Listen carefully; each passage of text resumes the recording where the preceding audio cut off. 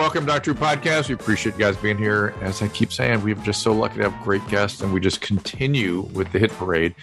Gary Marcus is with us today. Dr. Gary Marcus is a cognitive psychologist. He's a cognitive scientist, author, serial entrepreneur. He is a human language development and cognitive neuroscience researcher. He is an emeritus professor of psychology and neuroscience at NYU.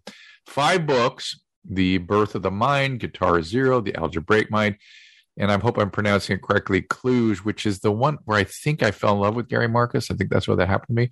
You could follow his Substack, garymarcus.substack.com. He is asking us, all you listeners, to swing by his new podcast, Humans versus Machines, essentially about AI. We're going to talk about some of this. I see it at apple.com. I imagine, Gary, it's wherever you get your podcasts. Is that accurate? Exactly so. Fair enough. Check it out, everyone. Please do check out that podcast. You'll get a little taste of it today.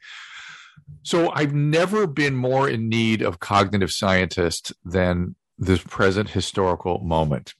Can you understand why I would say that? I mean, I guess there's a lot of reasons we might need cognitive scientists now, ranging from we might want to build AI that is more informed by, let's say, a human perspective, to thinking about how cognitive scientists could help us with a deluge of misinformation for which AI will be partly responsible.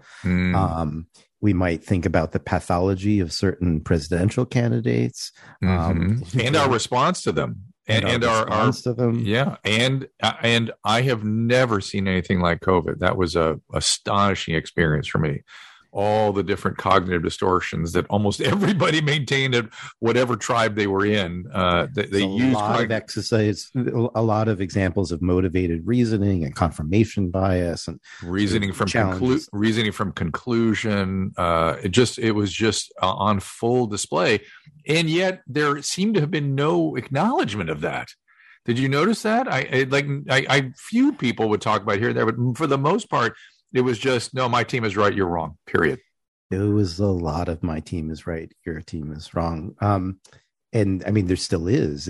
I think the fallout is we can't even have conversations about it right now. It's such a hot button topic. And I don't know that you and I agree on all details there, but it was such a hot button topic and remains such a hot button topic that there's not that much rational discourse on any of it, really. It's hard to even talk. Where do you imagine we disagree? Because I'll be surprised if there's much. Well, I remember you early on took a position, if I remember correctly, that it was closer to a cold, and I thought, I categorically did not. Though the social media, I categorically did not. But the social media world, who was saying what I said, they took that position. I said nothing of the kind. I can't quite remember the details. Well, what I said, you can't, because none of it got out into the biosphere. It was all edited, taken. It was out of context. I was very alarmed. I was alarmed about the panic that the press was inducing. That's what I knew that would do untoward harm. I knew, and I didn't feel that these people, like the New York Times editorial board, even had any. They should not be in the conversation with the medical community, the public health community. They should listen to the input. And I just kept saying, listen to the CDC, listen to Dr. Fauci. He's been my North Star my whole career. I was very involved in the AIDS epidemic, and he was wonderful during that. Please listen to him. Stop it. And what I did say was, we just went through a pandemic 10 years ago that killed 300,000 people, and you don't even know that happened. So we kind of taper your emotions relative to that fact. This is going to be bad, but just listen to Fauci, listen to CDC, and they'll get us through it. That's what I dared to say that. In general, I think the biggest issue is that science didn't have enough voice in what was going on. Oh, my God. You had all kinds of people who were not really qualified, like who didn't understand what an exponential is, trying to make their own projections, on their spreadsheets and don't understand the math. And like it was too many people. The other thing is there was a phrase that became popular, I think, in that era, which is I did my own research. And I think it's actually great that people do their own research, but you need training to do research. correctly, to think critically and to reason critically. If you don't, then you fall exactly into those biases we were talking about a minute ago, where everybody winds up with confirmation bias, motivated reasoning, and so forth. So everybody walks into it saying, I must be right. A good researcher actually walks in and says, where could I be wrong? Let me figure that out. Yes, absolutely. And, you need scientific training to do that. Some people may do it intuitively, but most people don't. And even scientists can fall prey to these errors. So it's really important, if you're a professional scientist, to say every day when you wake up, I'm a scientist, but I'm also a human being and I might screw up, and to think through, where am I as a scientist invested in my own beliefs? Where might I make mistakes? And most of us aren't trained to do that. Yeah, and I also noticed something which I never was aware of before, that this fundamental optimism versus pessimism bias became hugely apparent in people. Yeah. It was all a catastrophe. It was all nothing, and these biases were affecting everything. And fundamental attribution error. Everybody that had a different opinion was an evil person, a bad person. Yeah, and we're seeing that in AI right now, and it's really pernicious and may cause the world great harm. So. One of the things that's happening it's sort of inside baseball, but it's going to affect everybody, is that the AI community is kind of divided right now between, some people who think there's no risk at all, who I think are just wrong. But aside from those people, there are people that are kind of emphasizing what we might call short-term and long-term risks. So there are short-term risks around AI, like these tools will generate misinformation, they're biased, they may lead to a lot of cybercrime. And then there's long-term, could these AI systems in some scenario that sounds like science fiction, but may or may not be real, cause extinction of the whole species and so forth. And so the people looking at these long-term risks have started calling themselves AI safety people, and the people looking at the short-term risk are calling themselves AI ethics people, and they hate each other. And each call each other a bad person. Well, some of them call the others eugenicists. They're not even light about it. They're as polarizing as you could be in their discourse. And the reality is we actually have both kinds of problems. We have the short term and the long term. The only analogy I can think of is if I worked on car accidents and you worked on cancer, I'd be like, car accidents are here. They're right now. People won't die for cancer for years. And if I work on cancer, I'd say, but many more people die of cancer. Who cares about your car accidents? Only 30,000 people. And that's idiotic. And in fact, there are common themes that everybody should care about. How do you get the systems to do what you actually want them to do? But there's that internal bifurcation that you're talking about. And here it could really matter for the world, because then, Congress sits there and they're like, well, what should we do about AI? Well, we have these two communities of experts calling each other idiots. Maybe we shouldn't do anything. That's not what we want either. Well, let's get to that. I want to get more into what you just described there for us, but I want to just do a sidebar on the attribution error. I feel like that bias has gotten much worse, and I've only been aware of it being much worse since Trump. Anyone who supports him is a bad person, anyone who doesn't is a hero, and it's pervaded everything. Was it going on before that, or is there any evidence that this has gotten worse? I was worried about polarization when I wrote Kluge in 2008, which is I think when we first met. I did an interview, I think in I love that book in your studio. So, it's always been a problem, but I do think social media has made these kinds of problems a lot worse. I think it makes it much easier for people to isolate themselves from intelligent differing opinions. And so that demonization happens. The original fundamental attribution error, if I remember correctly, was more like, if you do something well, I say you're just lucky. And if I do it, it's like, it's all me. And so, we're kind of treating the other in a way that's different from ourselves. And I think you're using it in a broader sense that is quite right, that we're very quick to have this kind of us versus them bias, and it's not healthy. Days. Yeah. It is worse. I wondered if it was something to do with, sort of the fourth turning type thing, where something generational is going on here, where we're more prone to these things, or they're just whatever that may be an attribution error in itself. It may just be the historical circumstance that has brought this stuff out. I don't know if I'm supposed to blurb other people's books when I'm doing an interview, but let me blurb Blurb wasn't the right word, but you know what I mean. Tim Urban has a new book. He's known as Wait But Why. I can't remember the title of the book, but he's really thinking about these questions of how we've gotten more polarized over the last decade. Does he have, other than social media, any theory? Is there something fundamentally going on? I'm not 100% sure. Okay, I'll have to read it. I'll go talk to myself.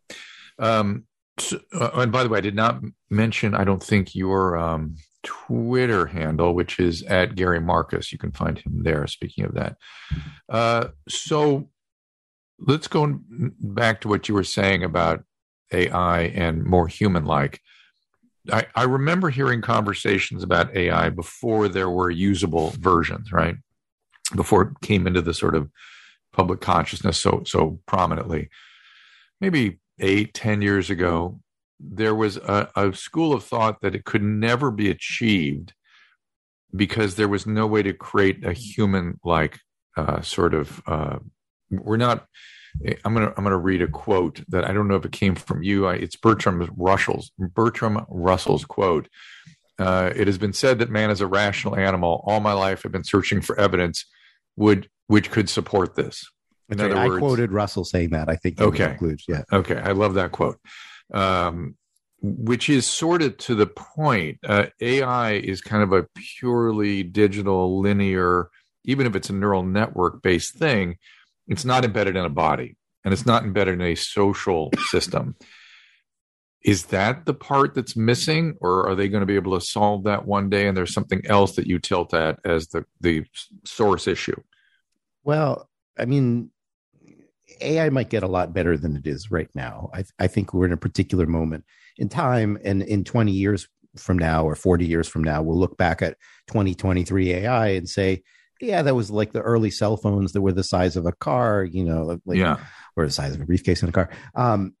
People will think it's pretty primitive, and they'll note in particular that 2023 AI did not have a good sense of the world. Some of that's about not having a embodied physicality, as you're talking about. Some of it's just a technical thing that the AI that we use now is basically a version of autocomplete.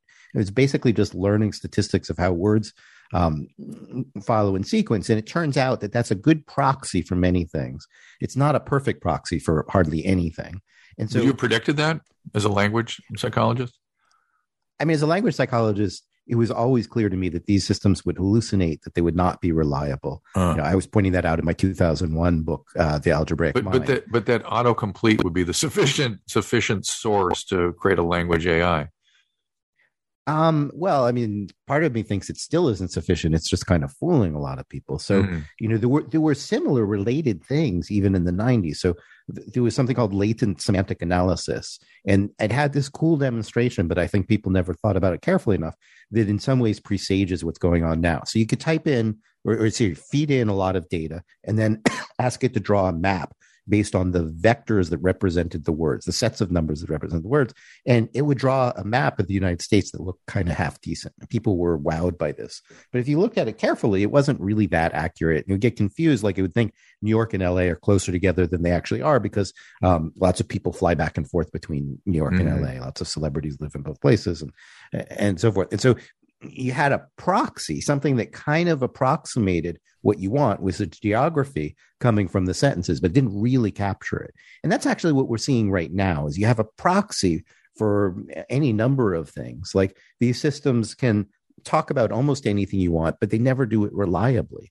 So they have this problem we call the hallucination problem. And, as a psychiatrist, you might not appreciate the term because it really is a little bit different from what people do. But this is just what it's called in the field, which is where these systems make things up. So, for example, one system made up the sentence that said, on March 18th of 2018, Elon Musk was involved in a fatal car collision. And of course, Elon Musk is still here, and a reasoning system would be very well aware that he's here. There's more evidence that Elon Musk is alive than anybody because he tweets every single day. So we know he's still alive. A good reasoning system should be able to take that into account. But this system just makes it up because the statistics are that words like Elon and Musk and car crash co-occur a bunch because he owns a company that has cars that are sometimes involved in car crashes. So we understand the relation between like being the CEO of a company that builds a car that is involved in a car crash as opposed to being a CEO who is actually in the car car crash himself. And these systems still are not sophisticated enough to understand that, which I foresaw a long time ago. And I would say, in that sense, they're still not very intelligent. And we could ask what would it be like, or when, or, could we get there? I think the answer is yes, we could get there, but we're very focused right now on a technology that is not really all that intelligent. But because the words we have in these databases reflect the world to some extent, they're often kind of sort of generally correct. I'll give you one parallel. Just for full disclosure, I'm an internist, worked in a psychiatric hospital for many, many years.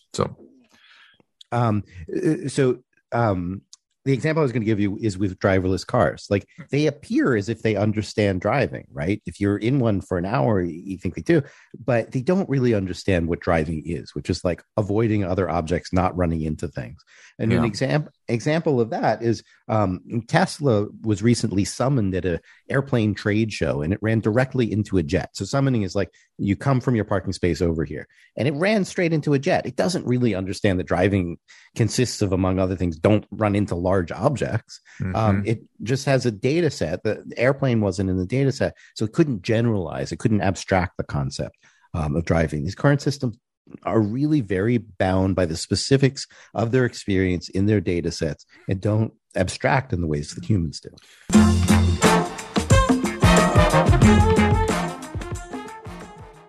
Shopify is the no excuses business partner. Sell without code or design. Just bring the best ideas, and Shopify will help you open.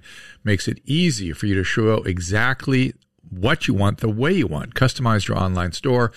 And once you start selling, Shopify makes getting paid simple by instantly accepting every type of payment. Shopify grows your business no matter how far or big you grow, thanks to its endless list of integrations and third-party apps.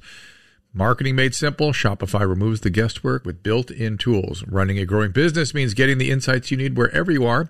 Shopify's single dashboard can help you manage order, shipping, payments from anywhere. This is Possibility, powered by Shopify. They have award-winning help there to help support your success every step of the way. You can sign up now. They're this confident. For $1 per month trial period at shopify.com/Drew, all lowercase. That is $1 per month trial period at shopify.com/Drew.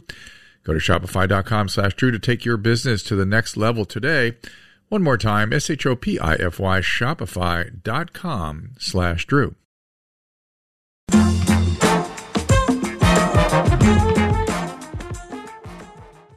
So we have to be really, really careful with language so we understand exactly what we're talking about, because you use two words that I want to kind of drill on a little bit. One was to abstract, and the other was to understand. And those are very different words. Understand to me has a connotation or an intonation of consciousn's, right? Somebody has to do the understanding. And we are a long way from that, while the abstracting is a processing phenomenon, right? I mean, you can abstract data. No? Or are they both, do they overlap in some way? I think they do overlap, but they're not identical. I don't think you need consciousness for understanding, although it's an interesting question. I would accept as a lower bar. These are terms, you have to define them, but I would say that a system understands things if it builds a mental model of the world that you can then ask questions of. Mental model now. We'll get there in a second. Whose mental model? So somebody's mental model. Somebody's mental model. Maybe not a perfect one, but you should be able to ask a question. For example, you should be able to say, is Elon Musk alive, and get a reasonable answer. And you should be able to, if you feed, let's say, a short story into the system, you should be able to say, who's the main character, who did what to whom, what were their motivations, and so forth. We can't do that now. It's very hit or miss. It'll work some of the time. The more obscure your story is, the less that it follows the conventions, the more likely it will have trouble. It won't be able to do that in a fully abstract way. Whereas, like, any teenager can go to any Hollywood movie and understand basically what's happening. And, at the moment of the plot twist, like, why is that interesting? We don't have software that can really do that. So I like the way we take the lowest function of the human as the teenager. And so, well, it's a sort of, ordinarily mostly developed human mind, not fully developed. You don't want your standard to be like what a 2-year-old is, because they don't have full exposure to the data and so forth. And of course, teenagers have their problems, and we can talk about that. But I wouldn't want to call an AI system an understanding system unless when you fed something in, it could reliably answer questions, at least as well as a Kdenlive or something like that. And so does that mean that the systems that we're using, these language systems, we need something wholly separate, then people are working on that, or needs a revision of this, or what's I your think position? We're barking up the wrong tree. Yeah. Or to mix is somebody else looking elsewhere, a different tree? Not so much. So the old joke, right? The drunk is going around in circles looking for their keys. The police officer says, "Why are you going around the circles?" And they say, "Well, that's where the street light is." Yeah. Basically, right now we have a super powerful street light, and there's some stuff under that light. But the real answer to general intelligence that can abstract, have real comprehension, is probably somewhere else. But the streetlights are so powerful, and there's so much economic force behind it. Right. That's what it seems like to me. Yeah. That's all anybody's really looking at. It's like 97% of the research dollars. And then it makes it hard for the people with the 3% of the research dollars, because if you have like $1 million and you're competing on some benchmark with someone who has $1 billion, this is just hard. And so isn't to that point, isn't Google doing more interesting things than just the language, or is it still all derivative of language? I mean, of language models. I would say that the Google DeepMind, which used to be, was just a merger between Google Brain and DeepMind, is still doing more interesting things than, say, OpenAI is. I think OpenAI is really just focused on those streetlights, and that Demis Hassabis, who runs DeepMind, I think has broader intellectual taste, and he's played his bets in a broader way. And I think that right now, all the talk is really about what OpenAI is doing. But if I had to place a long-term bet, I would sooner bet on DeepMind, because they are considering ideas outside of the mainstream. Can you give us some examples of that? For example, they're looking a little bit at neurosymbolic AI, which is something I've always been fond of. And what that means is combining some of the advantages of neural networks, which is what's popular now, with some of the advantages of classical AI, in which you have explicit representations of symbolic things, of facts that you can reason over and so forth. That ultimately we need a marriage between these two traditions in AI. And there are at least some people at DeepMind trying to understand that and to find new ways of doing that. And I think that's to the good. Whereas I think that OpenAI have taken this one technique that was really developed at Google, the transformer, and pushed that as hard as possible. And they've certainly gotten a lot of fruit out of that. But I think in the long run, in the voyage towards general intelligence, that you need a much broader set of ideas, and that the DeepMind has been better at developing those. Other than the economic incentives, are you in a minority, or do a lot of people feel like you that are in this field? I guess it depends on how you draw the boundaries of right. Because a lot of people are chasing it because of the money, I'm sure. So in terms of active research dollars, I'm definitely in the minority. I think there's a lot of people who have been around in AI for several generations, or let's say for decades rather, who look at the current stuff and they're like, this is obviously a wrong turn. And that includes not only the symbolic AI people who are kind of out of it right now, who are not getting, or is not as popular right now, but also some notable people like Yann LeCun, who's disagreed with me about many things, who is a chief science officer at Meta. And Yann LeCun is like, this stuff is very interesting, but it really isn't the heart of artificial general intelligence. We need to have cognitive models. We need to have deeper reasoning and so forth. Yoshua Bengio, the two of them were two of the three people who won the Turing Award a few years ago, has also said the same thing. So I think that some of us who have really been around for a long time understand that success on the things that we are successful on now doesn't mean we're actually answering the big questions about what intelligence is. Do we need to penetrate the human mind more before we can really do this? Or do we have enough understanding to be able then to try to build models? It's a good question. I think we know some things about the human mind that we're not leveraging sufficiently right now, like that human minds do revolve around cognitive models. That if you read something, you build a model of what's going on, who did what to whom. I think that there's good reason from cognitive development to say that there's a lot built into the human mind, whereas these systems are all trying to learn things from scratch. So there's some clues that nature is giving us that we're not taking very well. So I think, there are directions we should be following. I think there's also still a lot we don't understand about the human mind. And people talk about using the brain let's copy the brain. We don't want to copy it because it has the problems we talked about before, and we don't understand how to copy it. So yeah, I wouldn't know what that would mean. And then what about the autonomic system, and what about what comes out of the body, and what about the circumstances of the hematologic flow of whatever else the brain is being exposed to? I mean, my God. Yeah, or on a different level, like more from where I fit in, would be like, we don't actually know how the brain encodes a single sentence. We don't know how the brain encodes a single memory. Like, we know we have short-term memory. If I say, hang on a second, I'll call you back in 3 minutes, I don't need to say that 100,000 times for you to, form a sufficient memory trace. The only neuroscience we know about memory is mostly these things where, you condition many trials, and yet you have one trial memory. And a lot of basics we don't understand. And we have working memory. We can hold things in mind. What's that? Who's doing that? We don't really know the biological basis to those although things. that woefully, sorrowfully gets restricted with age. Oh my God. There is that too. And yet another reason we don't want our AI to suffer any of our foibles. We don't want it to, degenerate. What was your name again? Right. Well, the word finding thing, right? But I talked to another aging neuroscientist, and he was saying that the majority of what people complain about when they're as they age, when they complain about memory, they're not really complaining about memory. They're complaining about working memory, which is holding something in mind while you do something else. And I swear to God, I could hold 3 things in mind and do something else. Now I can just do the something I'm focused on. It's just so frustrating. Steve Martin has this riff about getting older, and he's like, put your keys in your left hand, take a phone call. You know you're getting older when you hang up the phone call. You don't know what you did. Oh, absolutely, 100%. So back to your original tilt at there being some potential some issues coming our way if we don't pay attention. What are those things? What's scary? What could go wrong? I mean, large language models are an amazing technology, but one that can easily be abused as well. So, they're almost certainly going to increase our productivity in terms of commercial measures of how much stuff gets done per person.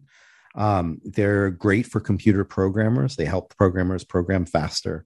There are lots of things that these systems can do, but they can be misused and can also, even when they're not misused, cause problems. So I'll give you some examples of each.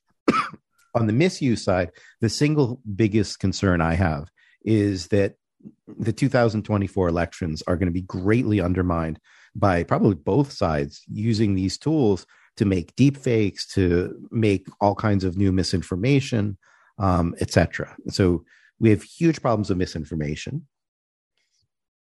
We have huge problems of defamation, where these systems just make stuff up, like invent sexual harassment charges, make up references that don't actually exist, and things like that. We have problems with cybercrime. So people are already, or in all kinds of crimes. So people are already, for example, faking voices, getting parents to send money to ransom their kids when the kids are not, in fact, kidnapped. We have this new tool. The field has this new tool called AutoGPT that's going to automate many of these processes. We're going to have AI-powered romance scams, at much greater scale than we've seen before.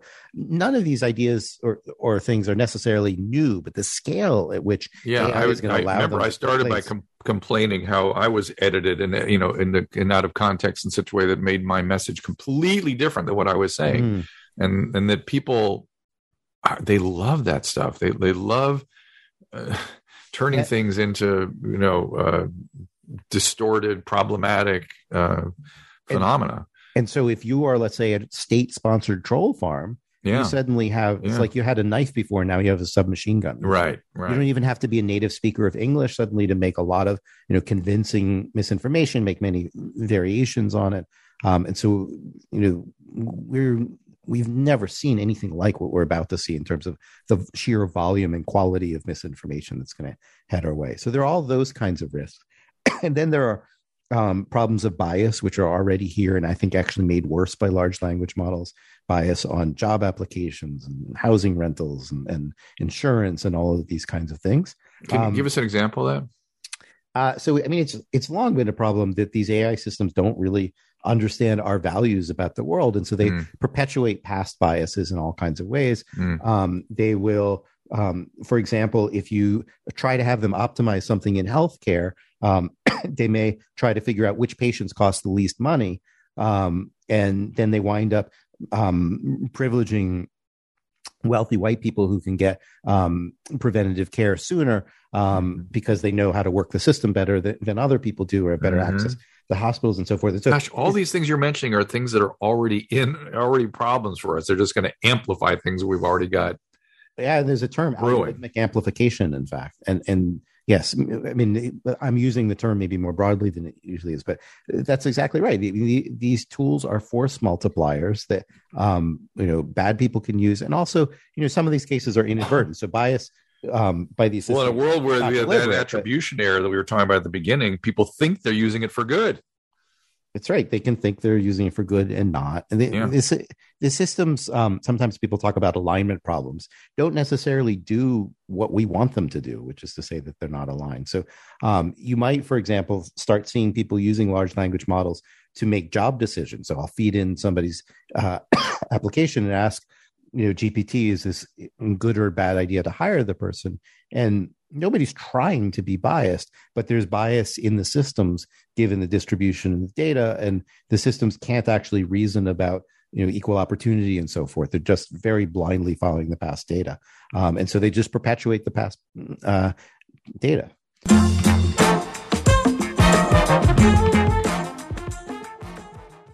This podcast is sponsored by BetterHelp. And of course, I'm a fan of therapy. I'm a fan of BetterHelp. I've sent family, friends, patients, been very pleased with the professional services there.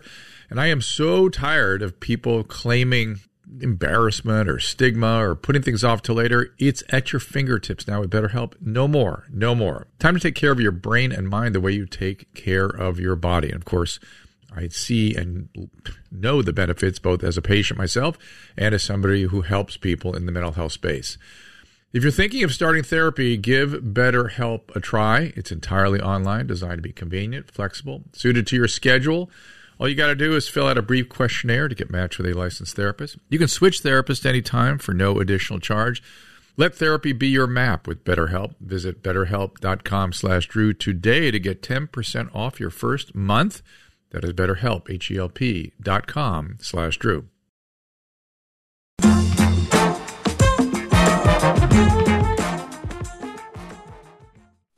I'm just curious, is that saying something about human cognitive biases? That it's really intrinsic to cognition? The biggest, I should say the sentence a different way. One of the underlying problems is simply that humans over-attribute intelligence to these systems. They trust them too much. And they're partly designed to do that. They're designed to look like humans. Sometimes they're designed to use first person, type words out slowly so they kind of look human-like. And so we get sucked in, and because they write in this sort of authoritative style, they seem like oracles. I learned a great phrase the other day, something like frequently wrong, never in doubt. I think is a great phrase to describe these systems. Like they don't. It describes a lot of people these days too. It does describe a lot of people, but it's not, we don't want our AI to kind of wholesale what was already a retail problem. That's for sure. I mean, that is really what you're pointing at. That's what's coming our way. We have all these issues, and they're just going to be amplified. Exactly. And we don't have at this point. Well, I guess something I said to the New York Times is it's kind of a perfect storm of corporate irresponsibility, widespread deployment of systems that we don't understand, and a complete, in the United States, lack of governance designed around these problems. And I've been talking a lot to policymakers in Washington. I was just there the last couple of days, and certainly people in Washington are aware that there are problems. They're starting to think about it, but at the moment, we're still kind of flat-footed. We're trying to figure out what to do about it. And we don't yet know. And so if you were the king of AI, just give me some sketching. I'm not going to hold you to it, obviously, but just how would you approach the regulation? Because it seems to me at the core is who decides what misinformation or disinformation is, which is an eternally impossible problem to answer. And on the other side, what would you do? What tree would you bark up to redesign AI? So I think there's many, many different facets there. There's not a single answer. I'll start with on the policy side as opposed to the research side. The first thing I would say is a country like the US needs a central AI agency that takes responsibility for this whole widespread set of flaws deals with the existing agencies that aren't really built for this and tries to supervise and do traffic control, make sure that we're covering everything. So, for example, we have laws about defamation, but they don't really apply to large-scale misinformation that's deliberately harmful, but it's not undermining a particular person's reputation. There's just gaps in our laws. Even if it is, they don't care. Well, there's that problem too. So you need somebody who's minding the store, who has the expertise to follow a technology that is rapidly moving. So I would make a cabinet secretary. Well, is there a way that the legal system could start to close the holes in this? The existing laws are weak here. So, for example, I didn't go into this detail of this law professor who was accused of sexual harassment by ChatGPT. It's not clear that the existing laws actually cover that. Right. The system's not doing anything with malice, for example. It's not, the system doesn't even know what it's doing. Maybe the manufacturers are kind of recklessly disregarding this weakness that these systems, are prone to error, but you could argue they're using the best current technology. And so like the laws, maybe they cover things and maybe they don't. There's actually an argument about whether Section 230 of the Communications Act, which exempts like Internet Facebook carriers, the exempts carriers from any liability for publishing falsehoods, whether that applies if they actually create them. And a lot of people think they shouldn't, but the law is not actually clear yet. So there's a lot of places where the existing law is just not built around this. So the legislation there could help close some of those holes. I think so. I think if you, in the current environment, it feels to me like if you start talking about a centralized AI authority, people are going to worry about excesses. They are, and they should. I mean, you want to have gentle steering, right? But you don't want to have no steering. You also don't want to have steering that just is what we call regulatory capture, where you're just making something so the big companies can be entrenched and keep out smaller companies. Which seems like an endemic problem in our government right now. It is an endemic problem in every government. I don't know if we can single out ours.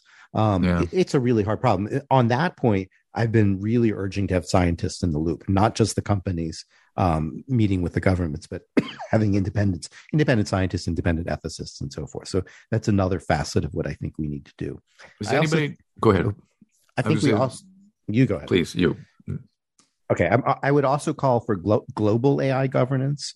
I think there's some policies we might want in the whole world. For example, I think AI generated content should be labeled as that. I think we should just all agree to that. And that would help some with the misinformation problem. It's not that hard to do. And I think we should all say, look, we're just not going to live in a world where machines are fooling people constantly. Are there good AI ethicists out there? Who do you lean on for that? There are lots of people, I think, working on different facets of the problem, ranging from, I really like Carissa Veliz, who works on privacy. I like Shannon Valor is a kind of general AI ethicist. Timnit Gebru is someone who I often disagree with, but who's really made the points well about, including the global South here and the consequence on the global South. What do you mean the global South? So Africa, for example, is tends to get Southern Hemisphere. Southern Hemisphere gets the short end of the stick. And a lot of this, why people in Kenya end up doing some of the training and getting paid nothing for it and not equitably. All kinds of issues there. So different people have worked on different facets of the problem. Some people have worked on the technical side of how might you get AI systems to actually respect ethical values. Yejin Choi did an interesting paper on a system called Delphi that I think was unsuccessful, but opened a lot of questions here about how you even get these AI systems to obey those things. There's a lot of people who have looked from different facets at that problem. I feel like you would feel like that's the direction to go. Am I right on that? When you're talking about barking up the wrong tree? I think that's part of it. I mean, I'll back out and then return to it. Okay. I think that what we need is to build AI that can take explicit information, whether it's that Elon Musk is still alive or that we don't want machines to harm people, and to be able to reason over that explicit knowledge. And I think that's important both for making these systems truthful instead of hallucinating, and it's important for making them moral actors that can't simply be so-called jailbroken into doing all kinds of nonsense. And there's I mean, I'm sure obviously I'm talking to a cognitive scientist, but for the listeners, and the morality has a couple of different sort of planes in which it operates, right? We have cognitive morality and we have sort of moral sensibilities. Is cognitive moral? And by the way, some of the most moral people I know don't have good moral sensibilities, but are just absolutely rigid with their cognitive moral standards. So it seems to me that a purely logical moral system could be quite good. Am I right or wrong in that? I mean, I think it's possible in principle. The question that usually comes up is like, whose values are you going to instill in these machines? And I think it's right to raise those questions. But I think people underestimate how much consensus there is around what values you'd want. So, for example, nobody wants AI systems to kill us, to kill our children, to kill our grandchildren. Like, there's actually consensus around that. Nobody wants AI systems to arbitrarily redistribute wealth.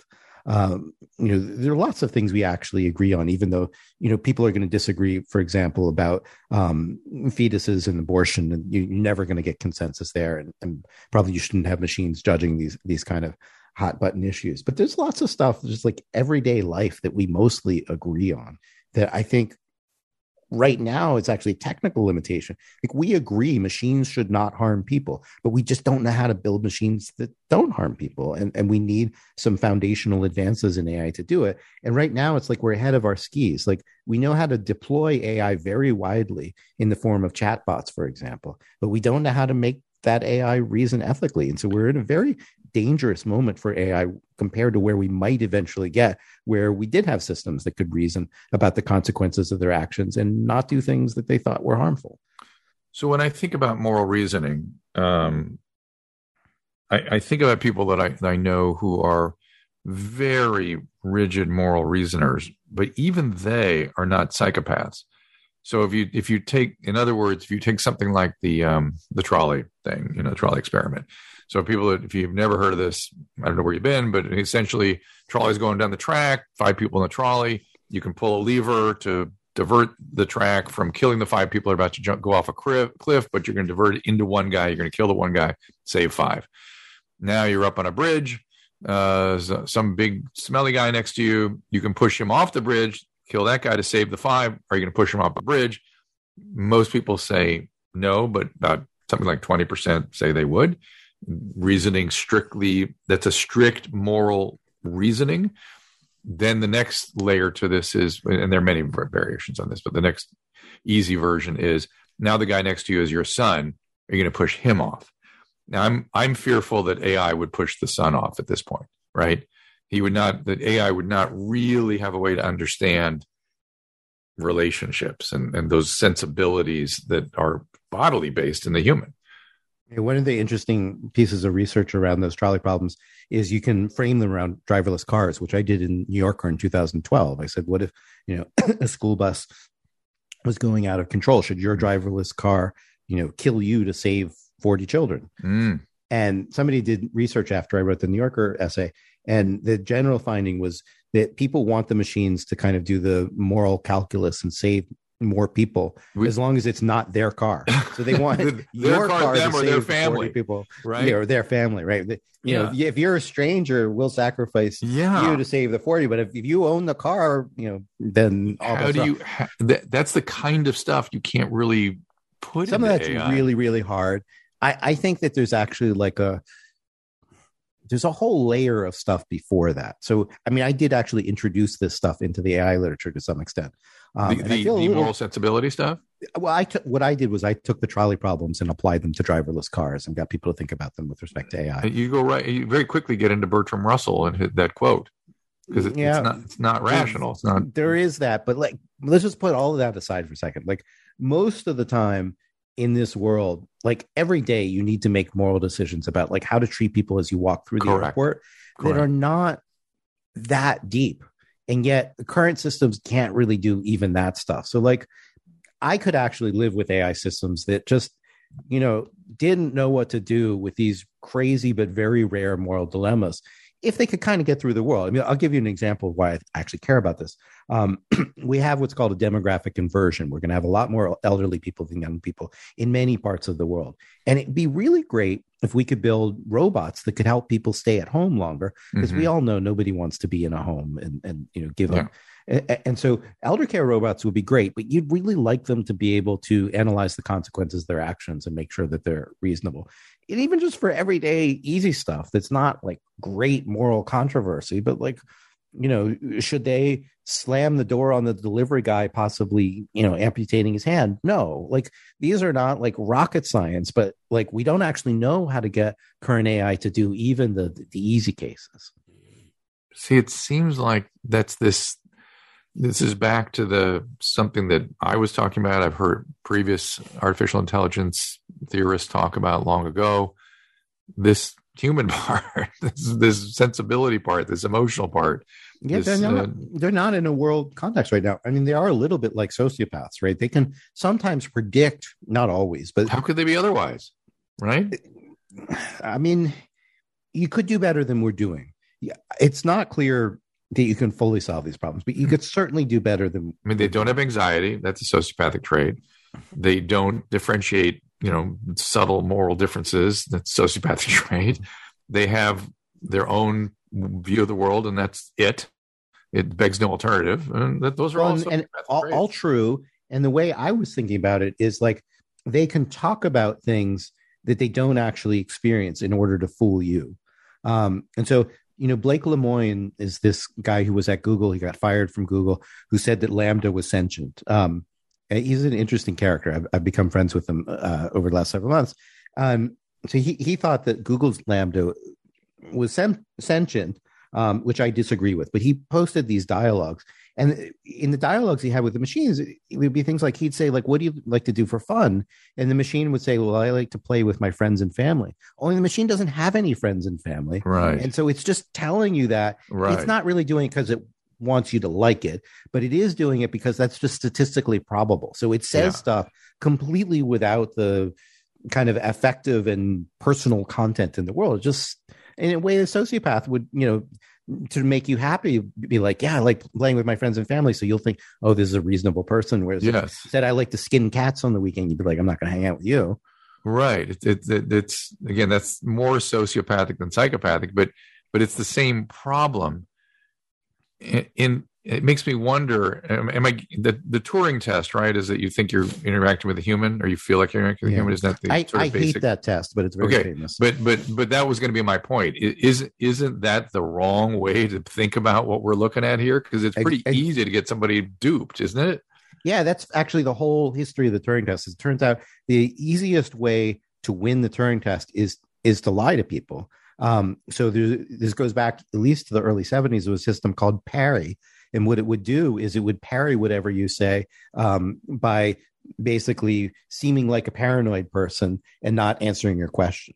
And then in 2014, there was a system called Eugene Goostman that sort of won a version of the Turing test. And it did it by pretending to be a 13-year-old boy from Odessa that would just ducked every question. And so, you'd be like... That feels like a 13-year-old boy, by the way. Yeah, I mean, it can feel like a 13-year-old boy. Yeah.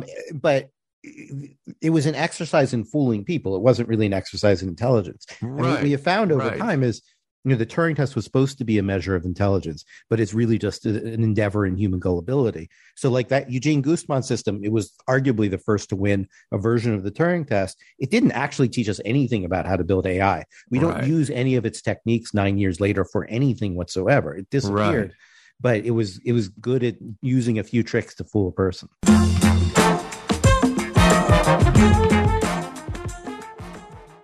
This is Walk-Ins Welcome with Bridget Pedicy. I love hearing people's stories of resilience and grit. This is why I created this podcast. We are very excited to welcome Jim Gaffigan, Yasmin Mohammed, Glenn Beck, Tim Dillon, Abigail Schreier, Jeff Garland, Ayan Hirsi Ali, Sam Harris, Heather Hying, Jonah Goldberg, Ben Shapiro, Glenn Greenwald, Sarah Shahi, Colin Quinn. If there's a culture of victimhood, then let's tell stories of grit and survival. Subscribe and listen now on Apple Podcasts, Spotify, or wherever you get your podcasts.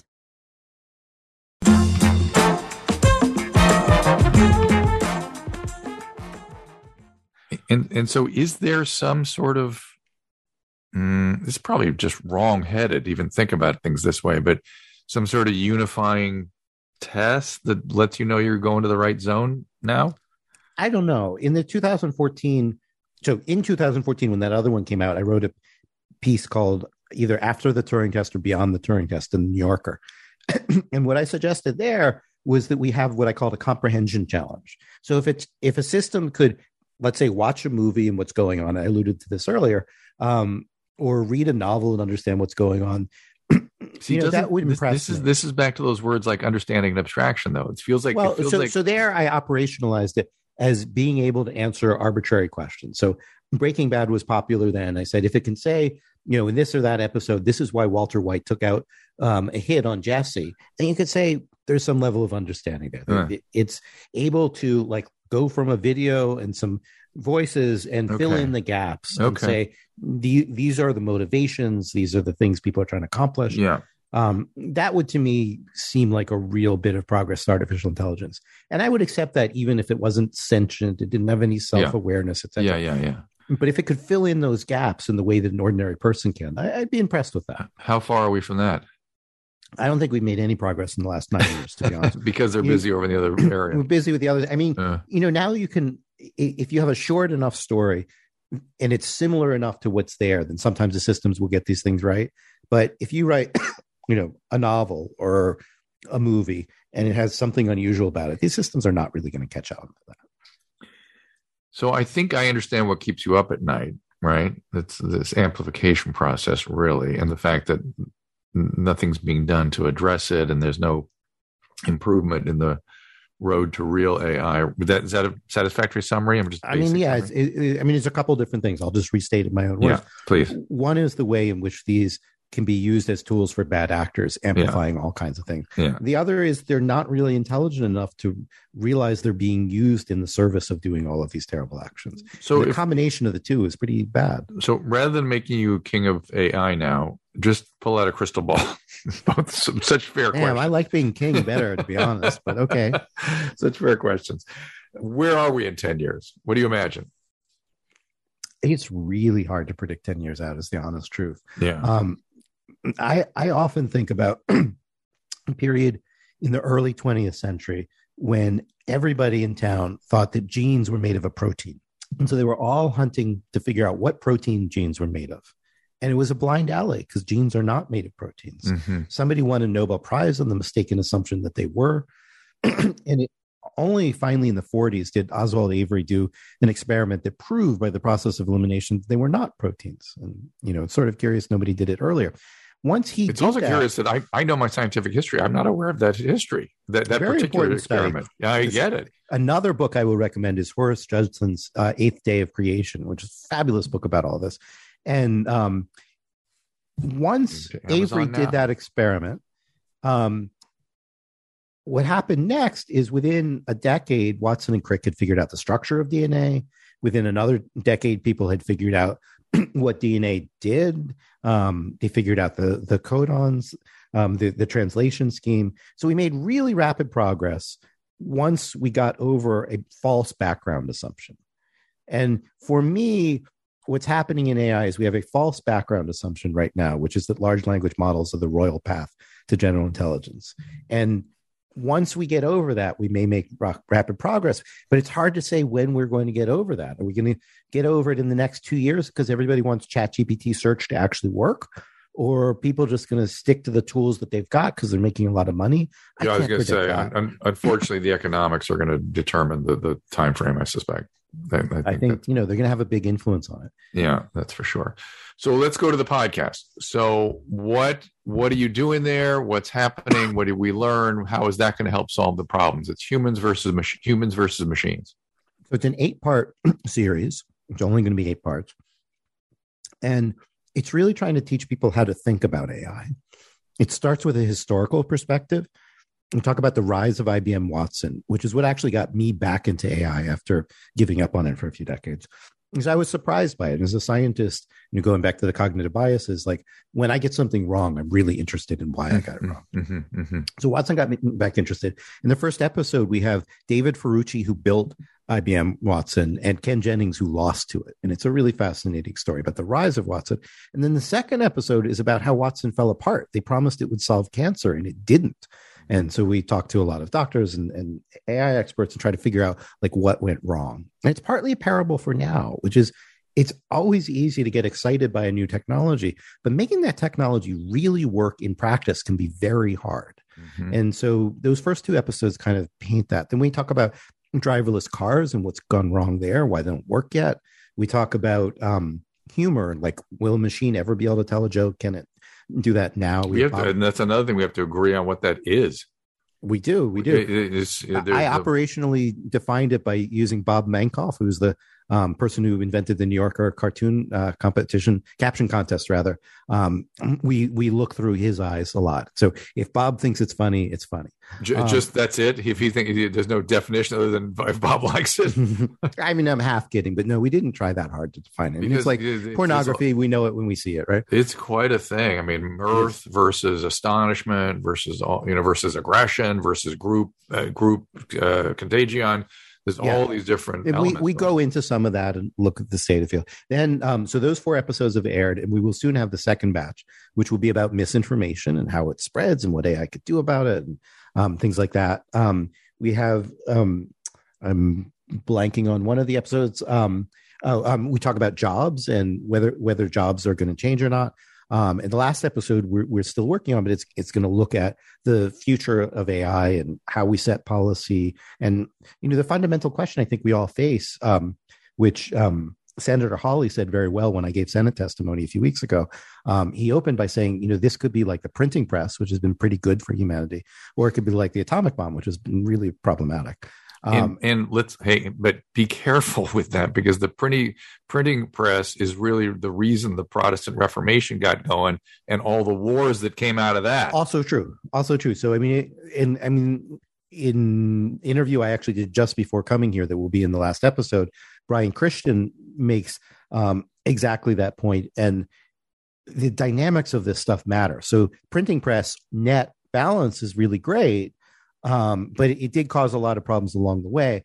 And similarly, like people talk about jobs in AI, and it could be that on balance over the next 50 years, the number of jobs doesn't change, the net number of jobs. But it could also be that if you're in a society like ours without a strong safety net, that you have a real problem, because a lot of individuals lose their jobs, can't get quickly retrained. You can have a lot of civil unrest, a lot of chaos, and a lot of very unhappy people.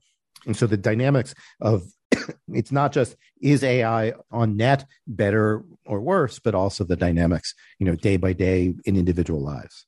My experience has been that across my lifetime, at least, and that's not to say it's going to continue, but as new technologies step in, new jobs emerge around those technologies. There's a net zero change overall. That's always been the positive argument. And the negative argument, which I like to remind people, is that, and you captured it, is that past performance doesn't guarantee the future. So the reason it could be different now is because you could have whole professions disappear overnight. And I like to use the example of driverless cars. So driverless cars are way harder to build than most people realize. I started warning in 2016 this project was not going to go well, and it hasn't.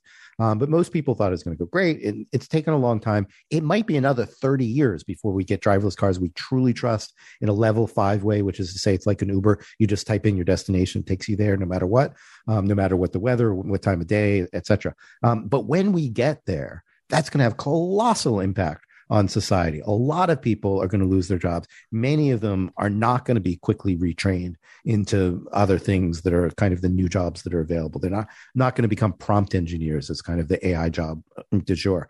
And so, it could be that speed at which you can percolate the thing, right? The important thing is once you figure out driverless cars, we could have 1 billion of them, in 2 years distribute, or 100 million in 2 years. Like things go to move really, really fast once we solve this difficult technical problem. And that's going to have profound impact. I'm just thinking, I'm ordering my 8th day of creation while we sit here before it's I forget. Very, very good. And you have to tell me in a few minutes, you recommended another book too, and I'm going to send this one into my cart right now.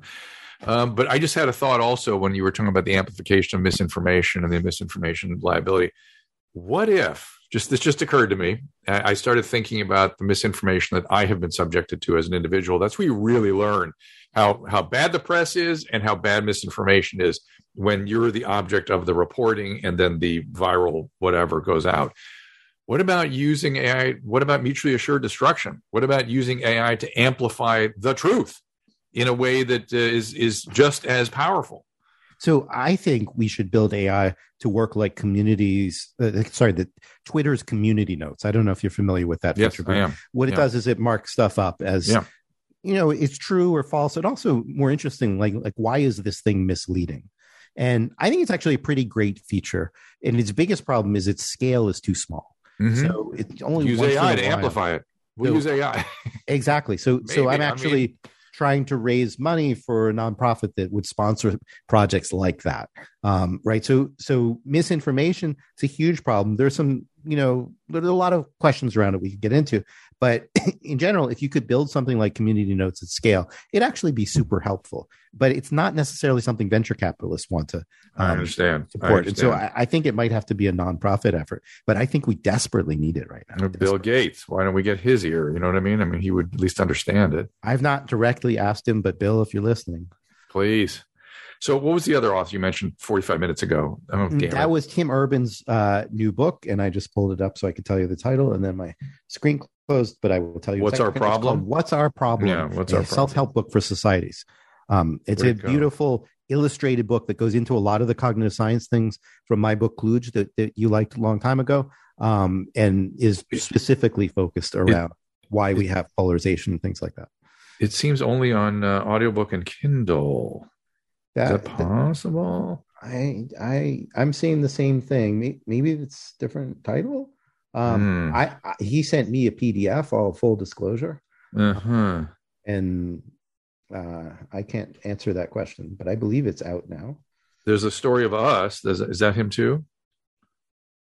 Let's see what that shows. Pretty sure that this is the one that I need. Okay. All right, I'll keep an eye on it. Maybe that's just come out first or something. I'll figure it out. Or maybe it's not out yet this week. Yes, that's what I'm thinking. All right. Well, listen, I love talking to you. It's always such a privilege to spend time with you and to sort of think about these things. And this is a whole new area I've never really spoken to you about. And there's a lot going on. And there's so much. Happy to come back anytime. Always enjoy talking to you. I appreciate it very much. But before I invite it back, I need everybody to go listen to Humans versus Machines. You got to do that first. You do that. You like it. Let me know, and I will bring Gary back. How about that? Sounds great. Thanks a lot. Gary Marcus, everybody. Thank you so much. We'll see you all next time. All conversation and information exchanged during the participation in the Dr. Drew podcast is intended for educational and entertainment purposes only. Do not confuse this with treatment or medical advice or direction. Nothing on these podcasts supplement or supersede the relationship and direction of your medical caretakers. Although Dr. Drew is a licensed physician with specialty board certifications by the American Board of Internal Medicine and the American Board of Addiction Medicine, he is not functioning as a physician in this environment. The same applies to any professionals who may appear on the podcast or drdrew.com.